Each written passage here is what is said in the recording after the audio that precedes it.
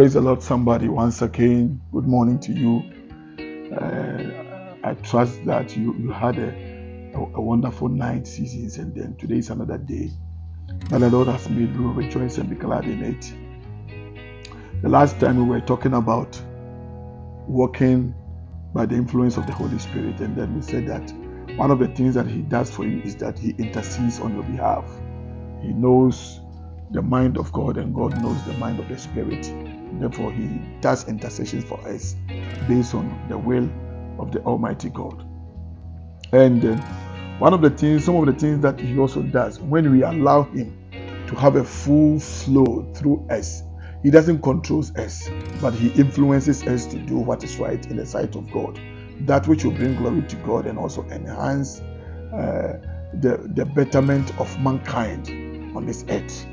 And therefore, Paul, in his letter to the Colossian church, the Colos people, the Bible says that he says something in Colossians chapter 1, from verse 9 coming down. He said that, for this cause we also, since the day we heard it, do not cease to pray for you. You see, Paul was full of the Holy Spirit. He was influenced by the Spirit of God.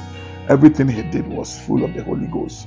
And therefore, the Spirit of God, as it was his assignment and duty, that praying and making intercession for us, he uses his servants also to make intercession for his people, his church, and people at large. And therefore, Paul was telling the Colossian church that ever since he heard that they've given their lives to Christ, he has never ceased to pray on their behalf. And the prayers he was praying, he wasn't just praying amiss, he was praying contentious prayers. Prayers with contents. The contents were very powerful and very edifying and very informative and educative, and then very, very, very nourishing. It says that for this cause we also, since the day we heard of your conversion, we heard of your love for Christ, do not cease to pray for you, making intercession for you. The desire of God and the desire of the Holy Spirit is that we will make intercession for you, that you will be filled with the knowledge of His will. That you will be filled with the knowledge of the will of God. One of the things that every child of God must strive to get acquainted with is to get to know the will of God for your life, the will of God for any situation you find yourself in, the will of God for the season you are in, and the will of God for the times you are in. And so, Paul is saying that through the influence of the Holy Spirit, he is making intercession for the people to get filled with the knowledge of the will of God. We have different kinds of wills. Jesus, on the verge of going to the cross at Gethsemane, he prayed that, Father, not my will, but let your will be done. Which means that the will of God is there. And in the will of God, we have the will of man, we have the will of Satan, we have the will of God, we have the perfect will of God, and we have the permissive will of God. Permissive will of God is when God is prompting you of something that is not right for you, that is not good for you, that is not beneficial to you, and yet you are still trying to force the hand of God for that your desire to come to pass. And at the end of the day, it's like a child whose mother is preparing food or frying eggs for the child to eat out of hunger. And as the thing is still hot, the mother is saying that, wait, let the temperature cool down so that you have it and eat. And the child will force the mother, and the mother, out of permissively, the mother will say, take and give me rest. As long as the child takes it and puts it in the mouth, he will begin to have a mouth bent. He will have problem within his mouth, and it will not help him.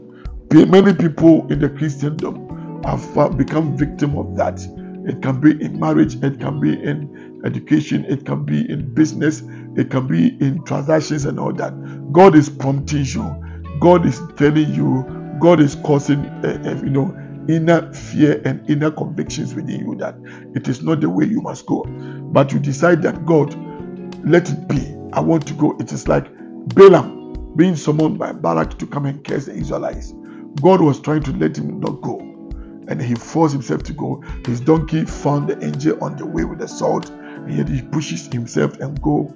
At the end of the day, he couldn't accomplish the reason why he was called, and eventually his death was bad.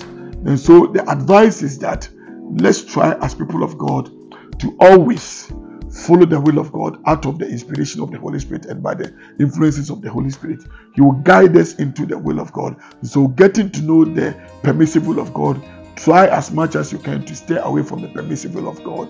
And the next that we will talk about tomorrow, you will get to know what it's all about. The Lord God bless you. The Lord God lift up his countenance upon you. The Lord God cause his face to shine on you and give you peace. God bless you so much. Still Francis Akwasi Afrifa, the Chief Steward of Fountain Life International Christian Center. God be with you. Shalom. Take care of yourself and each other. Amen.